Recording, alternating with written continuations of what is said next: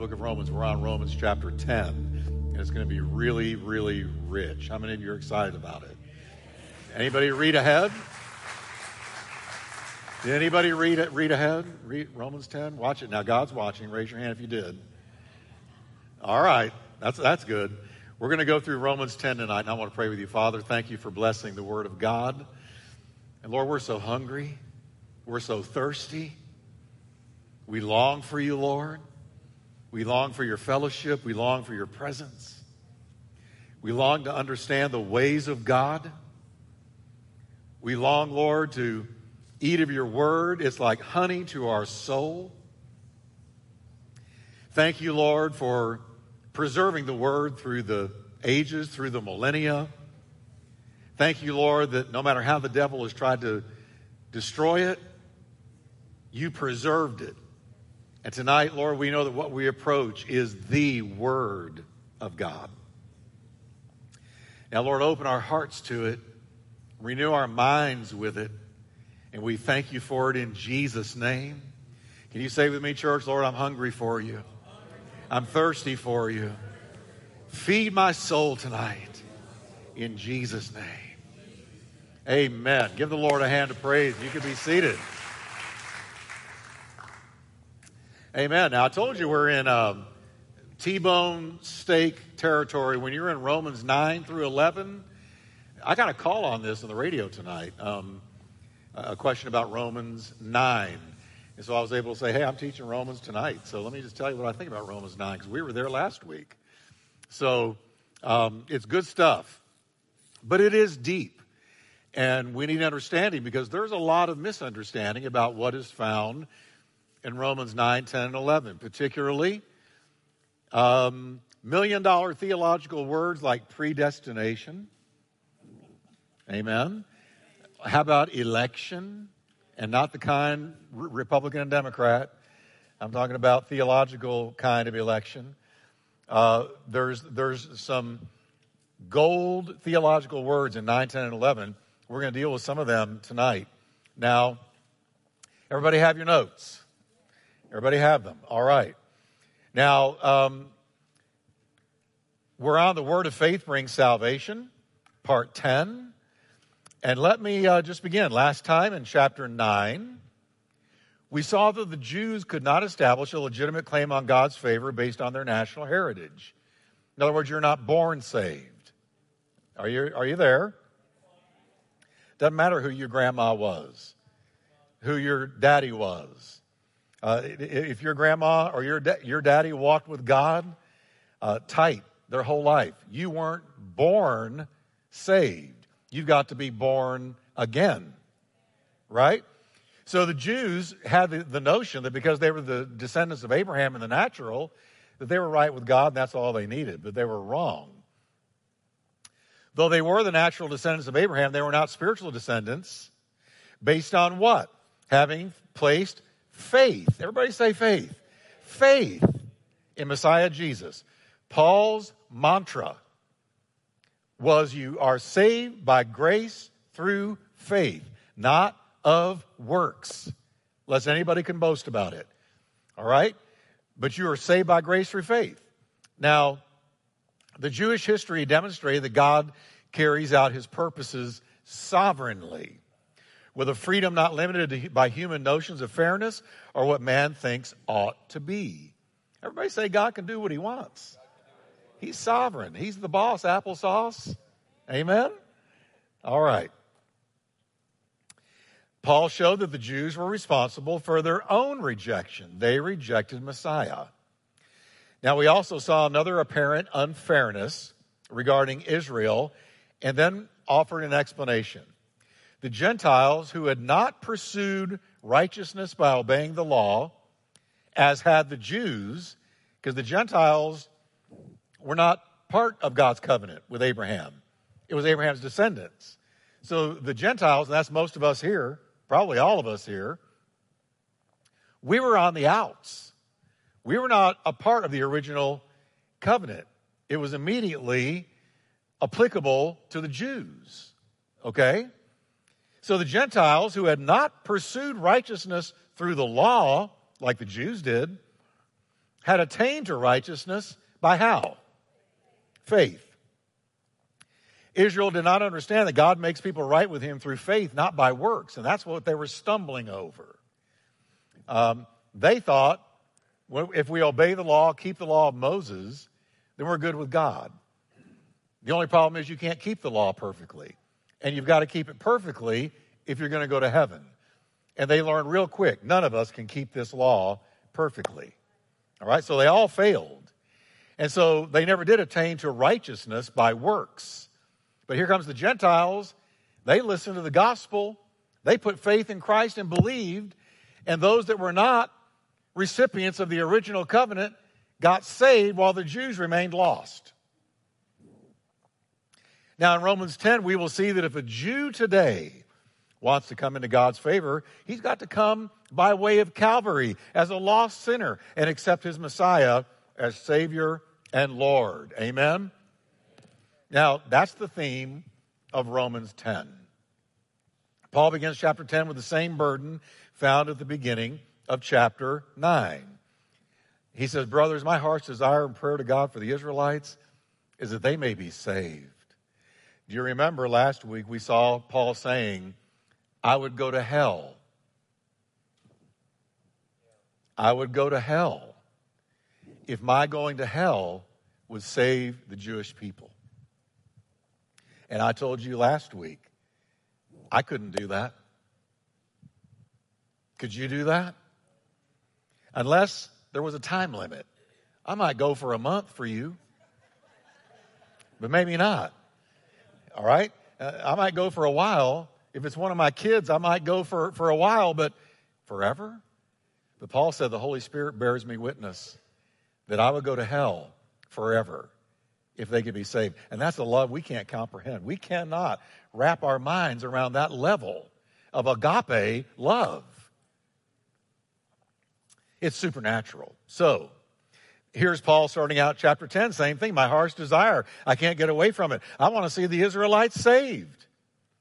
Now, the use of the term brothers softens what's already been said and what will follow, because Paul does not water down the truth one iota. Look what he says in verses 1 through 4. For I can testify about them, that is the Jews. They're zealous for God, yep, but their zeal is not based on knowledge.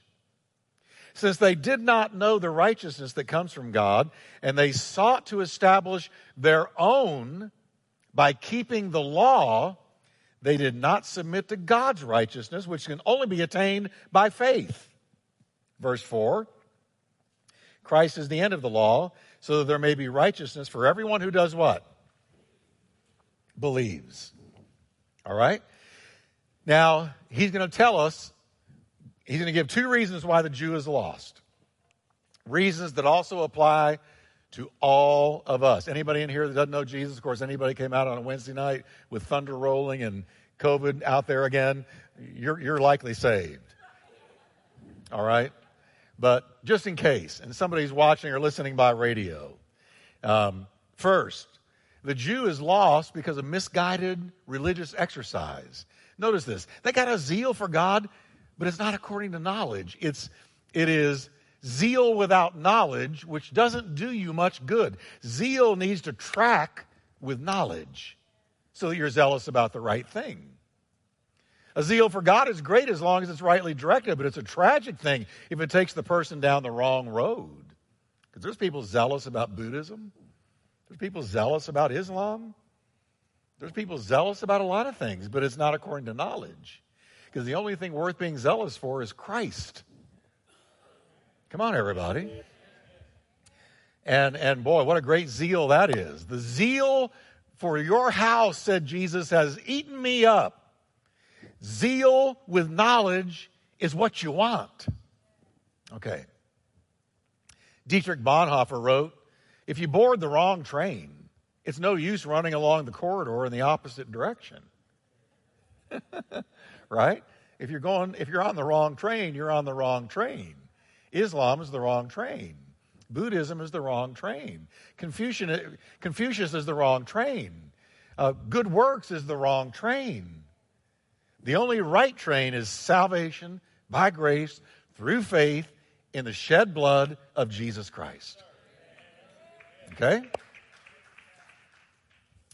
So if you board the train of good works, no matter what you do within it, you're still going the wrong way. The only way to get on the right track is to disembark and board the train of grace. Now, Paul finally reached the day when he realized that all of his supposed religious assets were actually liabilities, and nobody had religious assets like Paul.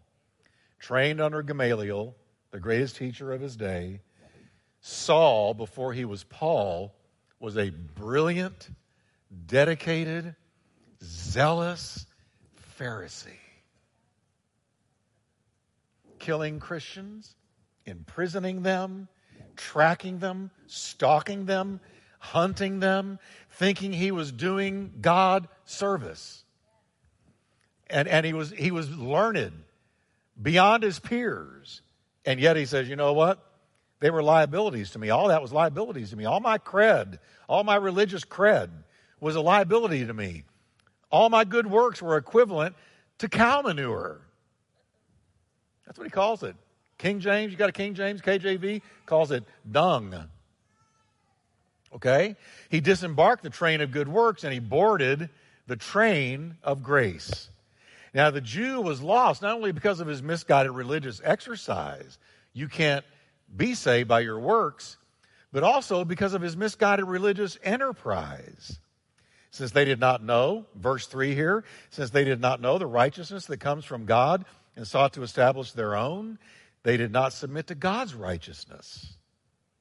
The great enterprise of the Jew was to build for himself an edifice of righteousness in his own strength based on the 10 commandments of Mount Sinai, which was utterly impossible.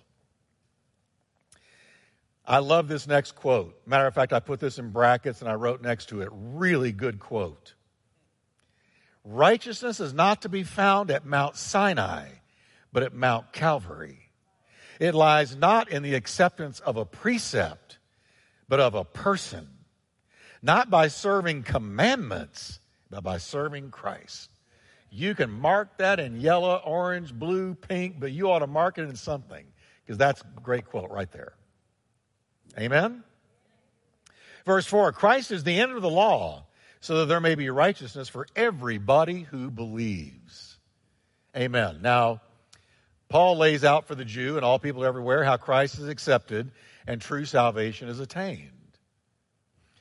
There is something that precedes an acceptance of Christ and something that follows it. I've been doing To Every Man an Answer every night this week, and I'll be doing it also tomorrow night and Friday night.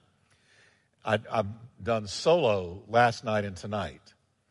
Now, last night I was able to lead somebody to Christ on the air, live. And he called and he said, how can I know that I'm saved? How can I know that I'm saved? And a guy tonight called and said, I'm a new believer, but I've committed crimes. What do I do about my crimes? Because they're after me. I hear what you're thinking. I'm so glad I'm not on the air answering those. Better you than me. But let me answer real quickly. We're about to answer, how do you know you're saved? Because I told this person last night, I said, Christianity is not a hope so, maybe so, perhaps so faith. It's a no so faith. Everybody say no so. Can you know so? Yes. That we may, John wrote in 1 John, that you may know that you have eternal life. So we're going to find out, how do you know you're saved? The guy last night said, I just don't feel saved. I said, that's okay. Feelings come and go. Salvation is based on a fact, not your feelings. All right, let's go.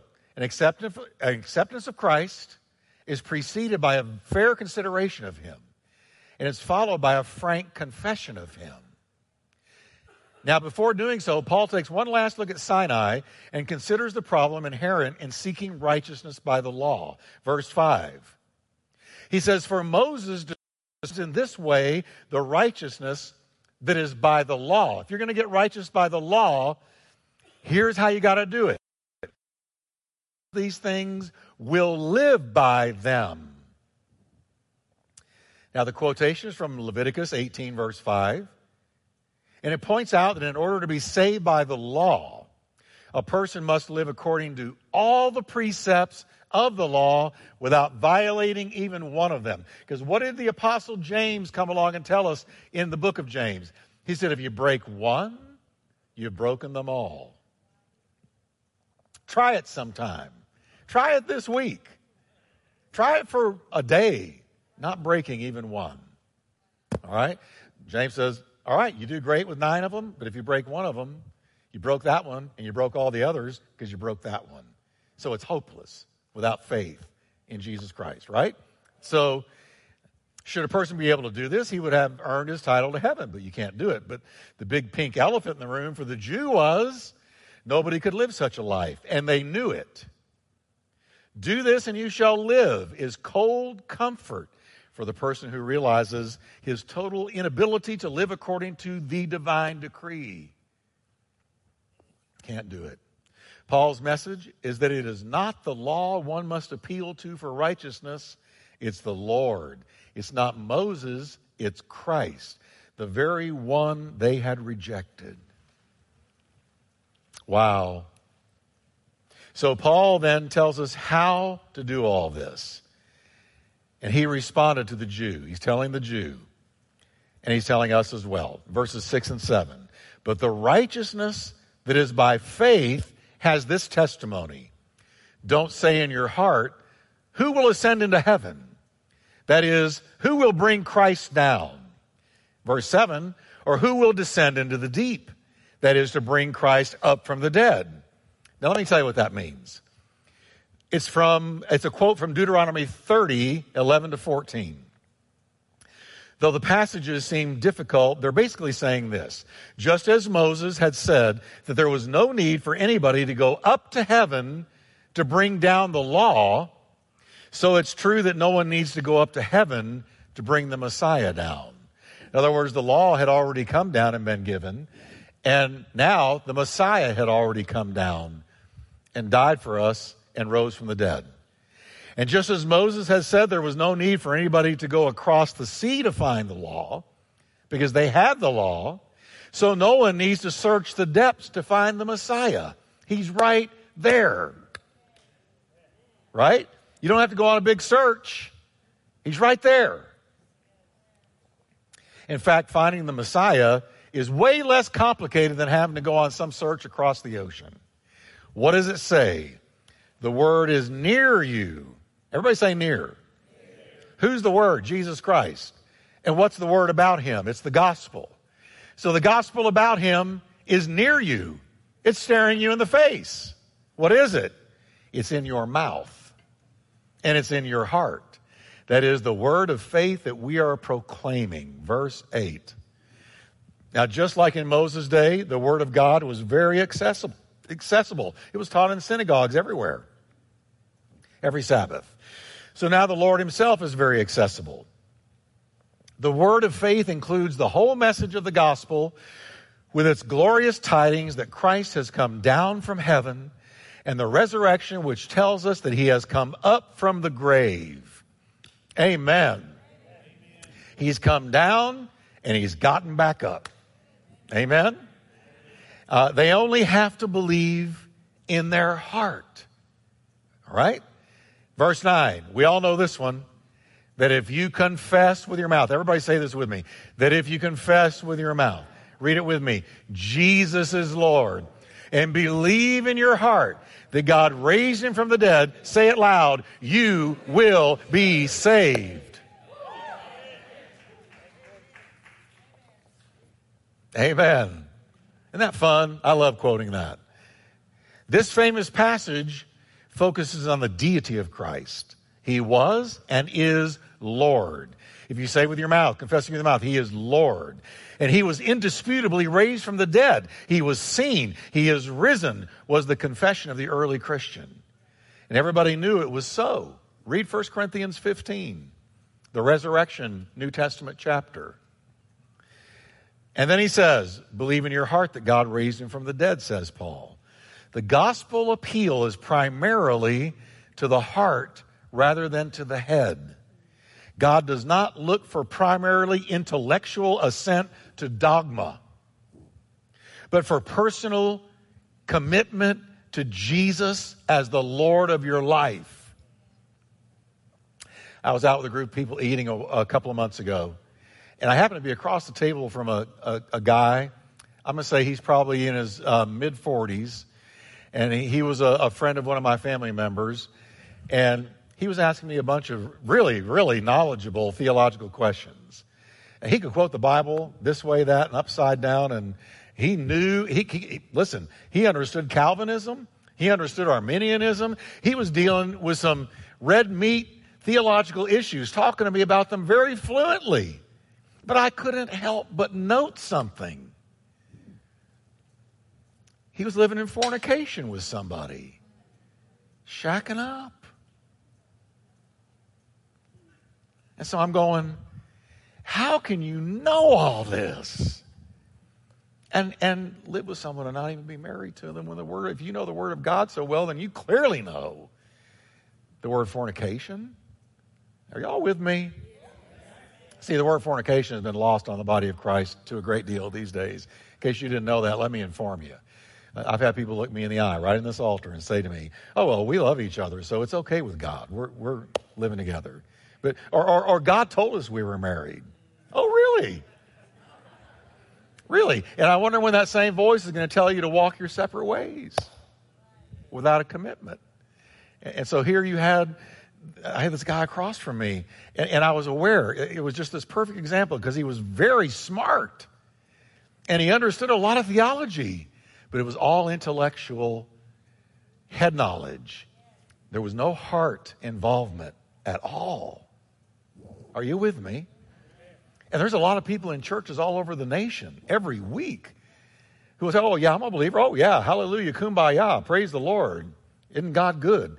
But then they go off and they're living in sin during the week. And you got to go, wait a minute. Now, I'm not talking about messing up every once in a while. Please don't get me wrong. I'm talking about practicing a sinful lifestyle where you know what you're living is against the Scripture. If you're breaking the Scripture, you're breaking God's Word. And you got to get right. But this man, and I want to say to him, wow, I'm so impressed with your intellectual theological knowledge, but how do you square all that with this?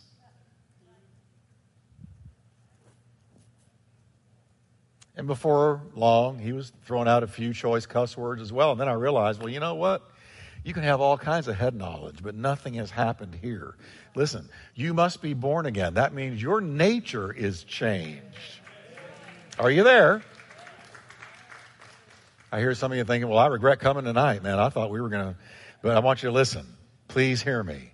Please hear me. I'm not condemning anybody, but it's the pulpit's fault.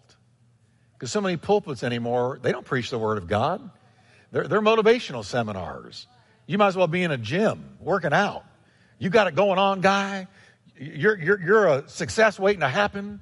God's going to bless you with this and bless you with that. And there's no preaching on the cross, the need to repent, on having to crucify your flesh, on walking in the Spirit. There's no preaching on that. No. It's the Americanized success gospel. And it's killing the church. It's killing the church. Because you got a bunch of anemic Christians out there. Oh, yeah, they believe in Jesus, but they're anemic. They're defeated. They're confused. They're living in the flesh. I could go on, but I got to teach Romans 10. But see, here's the deal. Believe in your heart that God raised him from the dead, says Paul. Believe in your heart. Believe in your heart. It's a heart issue. Rather than the head. God does not look for primarily intellectual assent to dogma, but for personal commitment to Jesus as Lord. In Hebrew thought, the heart comprised the whole man. The Savior says, Paul, is very accessible. He must be believed on in the heart and confessed with the mouth. And that's the very thing the Jews refuse to do. And they refuse to do it to this day. They will not confess the deity of Jesus. Not very many of them. Some will, but most won't. That's why I tell you, and this is free as well, This is not in the notes. But a lot of Christians listen to conservative talk radio. You do. And I could name them. You know, Dennis Prager, Mark Levin, Sean Hannity. I could go through the list of conservative radio hosts who have very, very successful, popular programs on the radio. And we listen to them all the time. But you got to be careful. Because a couple of them are Jewish men. And what you got to watch out for, and not just them, but the other radio hosts, because they're conservative in their politics, but they're not conservative in their lifestyle. And I heard one of them, Dennis Prager, who I respect. He says a lot of good things. I'm not trying to turn you away from listening to him. But I heard him say, and he has said it more than once, in my earshot, I heard it myself. I don't believe in Jesus. I don't believe that he died for me. I don't believe that I have to turn to him. I believe we achieve heaven by our works. That's exactly what he said. Now, you know who we're hearing there? We're hearing Moses. We're hearing Old Covenant. And a lot of Christians hear that and they go, well, I'm confused because this really nice man who is really smart, he's written his own Bible commentary. He doesn't believe in my Savior. Could I be wrong? No, you're not wrong. There's a veil over the eyes of most Jewish people. It's coming off one day, but right now it's there. So you got to be careful. Conservative politics, great. But watch out when they go religious because they may steer you wrong. That's free. That may have been for one person. All right. They won't confess the deity of Jesus, most of them. Now, why is this important? Paul continues, because it's with your heart that you believe and are justified. And it's with your mouth that you confess and are saved. Now, there's a change in the order of heart and mouth. In the verses above, in verse 9, he begins with the mouth and ends with the heart. But here he begins with the heart, ends with the mouth. Verse 10. For it is with your heart that you believe and are justified. And it's with your mouth that you confess that you are saved. So now he's given us the correct order of events. The pathway to your salvation begins with your heart. There's a change in the order of heart and mouth. Because in verse 9, Paul is following Moses' order. And in verse 10, he's following the order of experience. Believing comes before confessing. The confessing here is not a legalistic requirement. It's a natural consequence of true faith. Jesus said what? Out of the abundance of your what? Heart. What speaks? Your mouth. So what happens first? Your heart. Your heart. Something is going on in your heart, and the mouth is the gateway for what is in the heart. W.E. Vine says, the actual order is now given. Faith first, then confession. Absence of confession betrays a lack of faith. If I believe it, I'm going to say it. Amen? Can we try this? Jesus is Lord. Now, how many of you say, that came out of my heart? I fully believe it. Amen? That's how you were saved. Another commentator says, the beginning of the Christian life has two sides. Internally, it's the change of heart, which faith implies. This leads to righteousness, the position of acceptance before God. Externally, it implies confession of Christ crucified. Amen. So first the heart, then the mouth. Now next comes great news, and I love this. Anyone and everyone can be saved. Anyone and everyone can be saved. Verses 11 to 13, as the scripture says, read it with me, everybody. Anyone. Now, in the Greek, that means anyone. Okay? Anyone who trusts in him will never be put to shame. For there's no difference between Jew and Gentile. The same Lord is Lord of all and richly blesses how many? All who call on him. Everyone who calls. How many? Everyone who calls on the name of the Lord will be saved. I got a phone call tonight on the air, and it was a guy saying, I'm confused about predestination because I'm having a conflict with a friend who believes in predestination. Now, that means they're a Calvinist. And let me tell you what they believe. That God chose some people to be saved, predestined them. And he chose some to not be saved. They weren't predestined. So if you're saved tonight, it was because God predestined you. And you really had no choice because irresistible grace is going to see to it that you're saved. And if you are not saved and you die not saved, God simply had never chosen you. Now, he said, well, so tell me what you think about that, because me and my friend, we're really locking horns here. I said, well, I think your friend is wrong because there's too many whosoevers. There's too many whosoevers. Just take Romans 10. There's several whosoevers. Look at them all. Anyone, all, everyone. That's all inclusive. If you call on the name of the Lord, you will be saved. So here's where I land. Let's say you got a stadium full of people. Here's Billy Graham up there preaching the gospel. He quotes John 3:16. 50,000 people in that stadium hear it.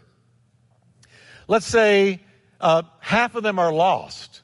25,000 of them don't know God, don't know Christ. And they hear, for God so loved the world, he gave his only begotten Son. Whoever believes on him will not perish, but have everlasting life. They hear it. They have a choice. Right then, do I repent and place my faith in him, or do I walk away?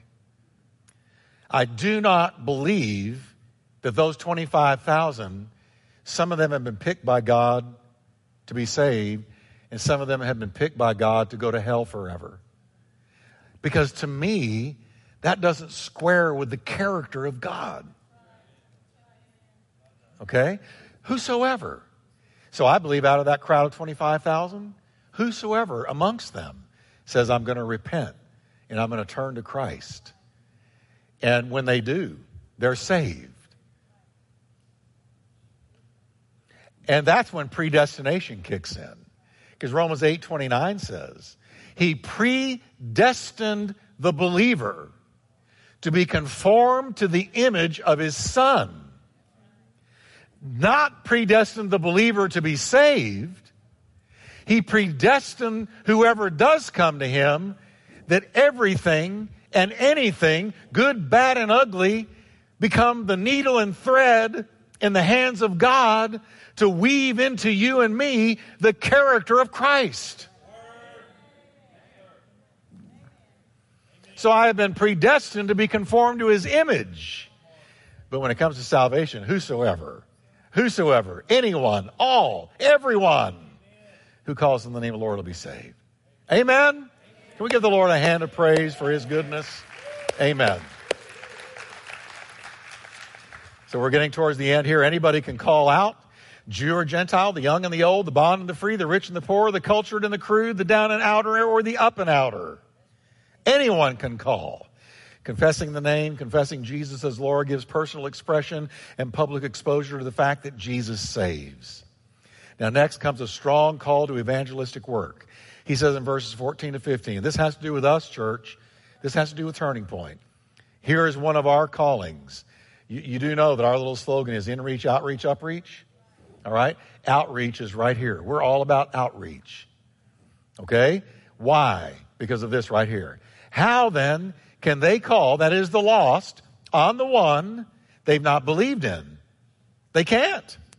And how can they believe in the one of whom they have not heard? You can't. And how can they hear without somebody preaching to them? They can't. And how can they preach unless they are sent? They won't. As it is written, how beautiful are the feet of those who bring good news. Simply put, to be saved, you got to hear the good news. For that to happen, there has to be a witness. The word for preacher is simple. It's a herald or a proclaimer. How will they believe if they don't hear the gospel from a witness? And how will there be a witness unless one is sent? Amen? This is why Jesus told his followers, go. So what's the first word in the Great Commission? Go. Say it again. Go. He didn't say stay. Didn't say sit around, sit, soak, and sour. What's the first word in the Great Commission? Go. Go and do what? Make disciples of all the nations, baptizing them in the name of the Father, the Son, and the Holy Spirit, teaching them to observe all things that I've commanded you. And lo, I'm with you always, even to the end of the age. So what did he say? Go, make disciples, baptize them in water, and teach them what I taught you. That is what we're about. You want to know what Turning Point is here for? This is one of the core crux principles for which we are here. Inreach, building Christ in you. Outreach, reaching people with Christ. Upreach, teaching people to come into the presence of Christ. We're all about inreach, outreach, upreach. Now, next, Paul returns to the sad fact that occupies his mind all through these chapters. The Jew has rejected Christ as Savior. Now, he now shows how unrelenting Jewish disbelief in Jesus really is. Let's just let Paul talk to us here. Verse 16. But not all the Israelites accepted the good news. For Isaiah says, Lord, who has believed our message? Consequently, faith comes from hearing the message.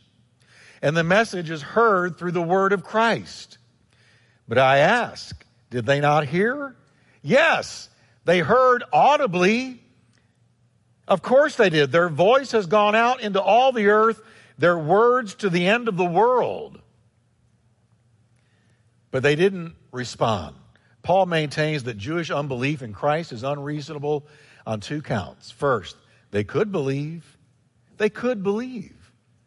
So will you note with me, it wasn't a matter of being chosen to be saved or not.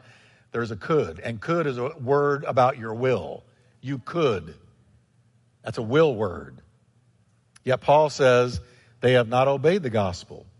And Paul mourns with Isaiah over the unreasonable unbelief of his people. For the gospel is not a new thing. It's rooted and grounded firmly in the Old Testament.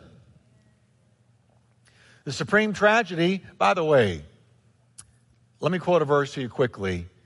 The end of Hebrews 11, it says, these all died in faith, not having received the promise. God having provided some better thing for us, that they without us should not be made perfect. What is that talking about? All right? Who died in faith? The Old Testament saints. But they didn't receive the promise. What promise? They didn't get to see Messiah come. But they died in faith. So when they died in faith, their souls went to the good part of Hades. And there they waited for the death, burial, and resurrection of Christ. And when Jesus rose from the dead, he took them out of the good part of Hades, also known as Abraham's bosom, and carried them into heaven. He led captivity captive and gave the gifts to men. All right? These all died in faith. They died in faith in what? What did they die in faith? What were they looking to? They full well knew that Messiah had been promised. And they died in faith, believing in the Messiah that had not yet come. And that's what saved them. Are you there? So Jesus' death, burial, and resurrection not only reached into the future, whosoever believes on him will be saved, but it reached back to the past. It was retroactive. His shed blood was retroactive. Those who died in faith, believing Messiah would come, we just didn't live long enough to see it. It saved them because they died in faith in the Messiah, though he had not yet arrived.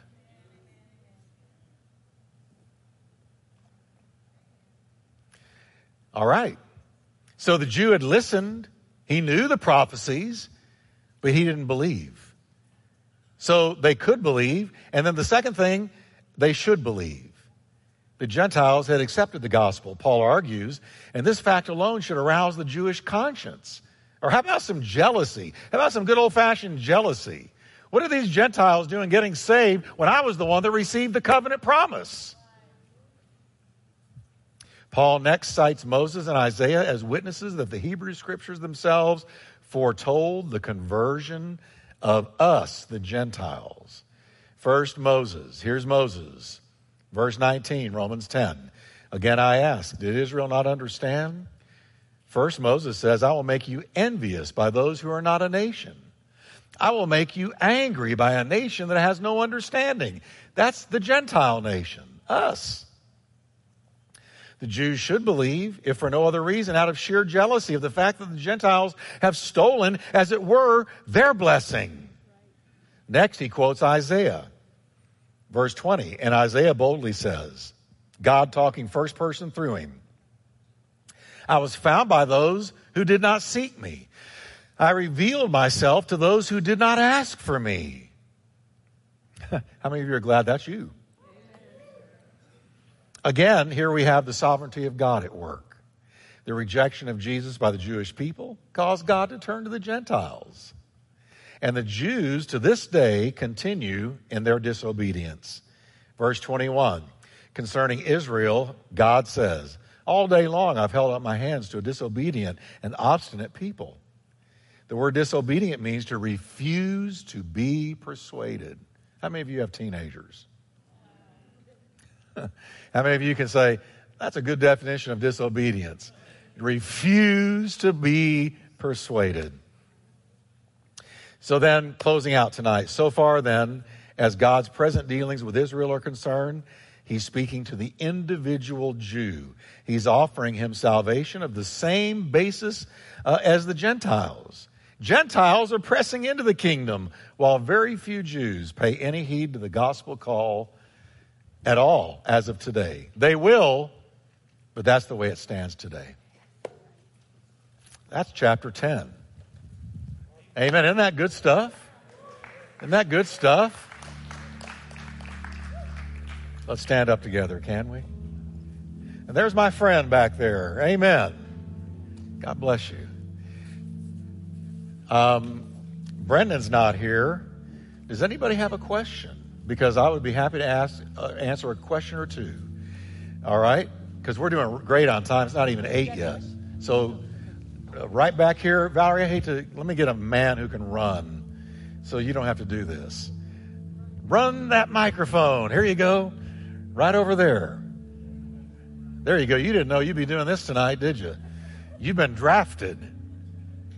All right, let's get a couple of questions about this tonight. Hello, I had a question on Matthew 28:19-20, where it says, go therefore and make disciples. Does the word disciples, does that refer maybe to make Christians? Disciples, the Greek word actually means a martyr. It's talking about, notice, it's not just talking about somebody who says, I believe in Christ and they get saved. But Jesus was big on what he did. He took men, like he called them off out of their boats and from the seashore. And what did he do? They believed on him, but he took it way further than that. He discipled them, which is to teach them, as far as we go, post-cross, post-resurrection, living in the times of the Gentiles. It has to do with teaching them what he taught us, teaching them how to walk it, talk it, live it, how to walk in victory, how to reach others, how to be fruitful, disciple them. And it's much bigger and broader than just getting saved, which is an incredible, wonderful thing. But Jesus said, go and make disciples. Getting them saved was understood, but make disciples out of the ones that are saved. And you look at the condition of the Western church world, all right? I don't know how much you look at it or read about it, but it's loaded with people that are anything but discipled. I'm going to brag on our church a minute, not on me, but on what we do here. We're discipling people. We're discipling men. We're discipling women.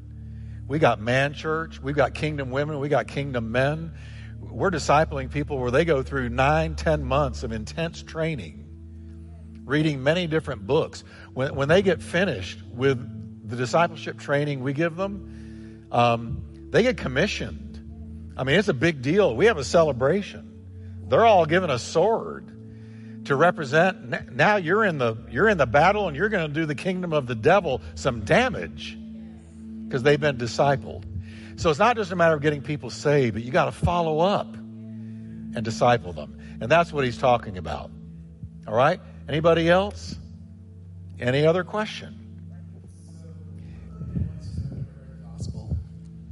How are they saved? Okay, how are they saved? Now, Paul talks about that in Romans 1. There's two witnesses, and that is nature and your conscience. Paul says in Romans 1, he made the things we can see to teach us about things we cannot see. Psalms 19, the heavens declare the glory of God. The firmament shows his handiwork. Day to day they utter speech. Night after night they show knowledge. What is the psalmist telling us? They preach. They talk. Now, it's not the same as hearing the gospel. It's not, you can have the testimony of nature. This happened to my dad. I witnessed to my dad for years. And my dad was an intellectual. He really was. He was in the genius group, Mensa, that club where your IQ has to be way out there. That was my dad. But now, he said to me, Jeff, I just can't comprehend the atonement. That was my dad's analytical brain. But one day, I'm sitting there, I'll never forget, I was eating cream of wheat at the table for breakfast. And I'm sitting there, and my dad went out back, and he came back in, and he goes, you know what? He said, there's no way this just happened. I said, what are you talking about, Dad? He said, I was just watching a squirrel in the tree. And it occurred to me, there's no way this just poof came to be by evolution. I choked on my cream of wheat. Okay? But now, then I was able to say, let me talk to you about the gospel again. So, and I did, and I was able to pray with my dad and lead him to Christ. But here's the deal. There's the testimony of nature and there's the testimony of your conscience. God gave everybody a conscience. And Paul in Romans 1 talks about the Gentile, Romans 1 and 2. He talks about the Gentiles who don't know God, but they have a sense of right and wrong. And their conscience lets them off the hook or puts them on the hook based on guilt or no guilt for their actions. So that is one of God's mouthpieces. But here's what I believe. If you have that testimony of nature or the testimony of your conscience and you say, I did this, God, if there's a God, show me. And he will get somebody to you with the gospel. I guarantee you he will get somebody to you with the gospel. If he has to send an angel, he'll get somebody to you with the gospel. And that's how you are born again, by listening to the gospel of Christ. But there's those two things, preaching and witnessing every day to the entire world. The testimony of nature and the conscience that God put in every one of us. Read Romans 1, right around verse 18 through 25, somewhere in there. All right? Does that help? All right. Anyone else? Oh, okay. So bringing back to the question and topic on predestination, right? Yeah. So, and I know that God gives us the free will to choose him, right? Yes. But also in Ephesians 1, 5 through 11, it talks about that we have the predestination being adopted as sons. Like, what do you say to that part? Okay, what I say to that is, yes.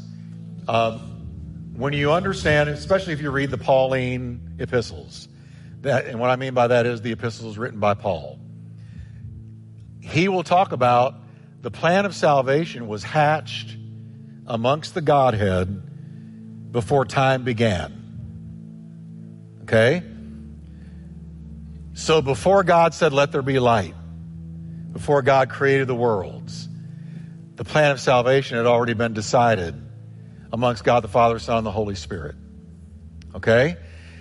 Now, when it was decided, certain things were predestined. Certain things were, David said, you've set the table before me in the presence of my enemies.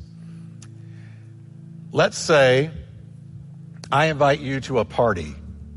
Everybody in here, to a party. I give all of you invitations tonight. Okay? I give you the date. I give you the time. And some of you look at it and you go, yeah, I'm invited, but no thanks. Others of you go, I'm going. Now, for those who say I'm going, I've already got a plan. I've got an event predestined for you when you arrive. we're going to have steak. We're going to have games to play. We're going to have baked potatoes.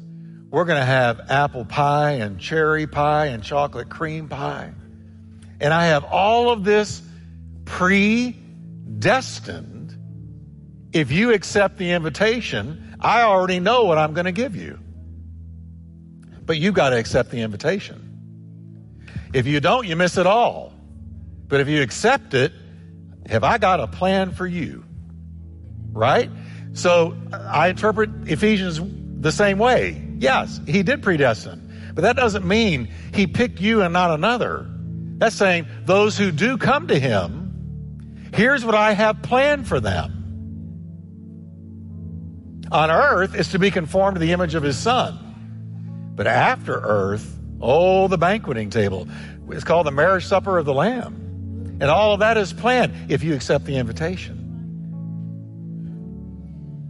Does that help? All right. All right, that's good stuff. I could take questions all night. I've been taking questions all day. I've been taking questions all week. But it's good stuff. I so appreciate it. Love all of you. Let me just pray for you as we get ready to go. Oh, there's one more? Oh, I'm sorry. I didn't see it. One more, and this will be the last one. Where are you? Over here. Oh, way back there. Okay, Vance. Yes, I heard you tonight. I think it was on the To Every Man an Answer. I think you said that the rapture could happen at any time. I might have misunderstood you, but I thought you said that. That is what I said. Okay. Could you explain that a little bit more? That the rapture could happen at any time? Well, simply put, there's no prophecy that needs to be fulfilled for the rapture to happen. Okay? He could come right now, like a thief in the night. Boom. And we're out. In a moment, in the twinkling of an eye, at the sound of the last trump, the dead in Christ will rise first. There's no prophecy standing in the way of that happening at any time. Okay? But the second coming, that's not true. The second advent, the whole 7-year Great Tribulation period that we find in the book of Revelation, 21 judgments in all, 7 seal judgments, 7 trumpet judgments, 7 bowl judgments, all worse than the one before. And after those are done, you find yourself at the War of Armageddon, okay? Happening in the Valley of Megiddo. And kings of the east are involved, the combined forces of the Antichrist are involved, and Jesus predicted in other parts in the Bible that if he didn't come and intervene, no flesh should be saved. All kinds of prophecies need to happen before that comes. But the rapture, anytime. Could happen right now. Does that help? Yeah, I did say that. That's what I believe. I don't know where you are with that. But you know what? If I'm wrong and you're right, we're still going. Right. I mean, and if I'm right and you're wrong, you're still going. All right? Father, bless the people. I thank you for this wonderful time of Bible study on Wednesday nights. Bless us, Lord, and carry us, and may your face shine upon us. Lord, help us to be ready for that day and that moment when the trumpet blows. In Jesus' name, amen. God bless you. See you Sunday.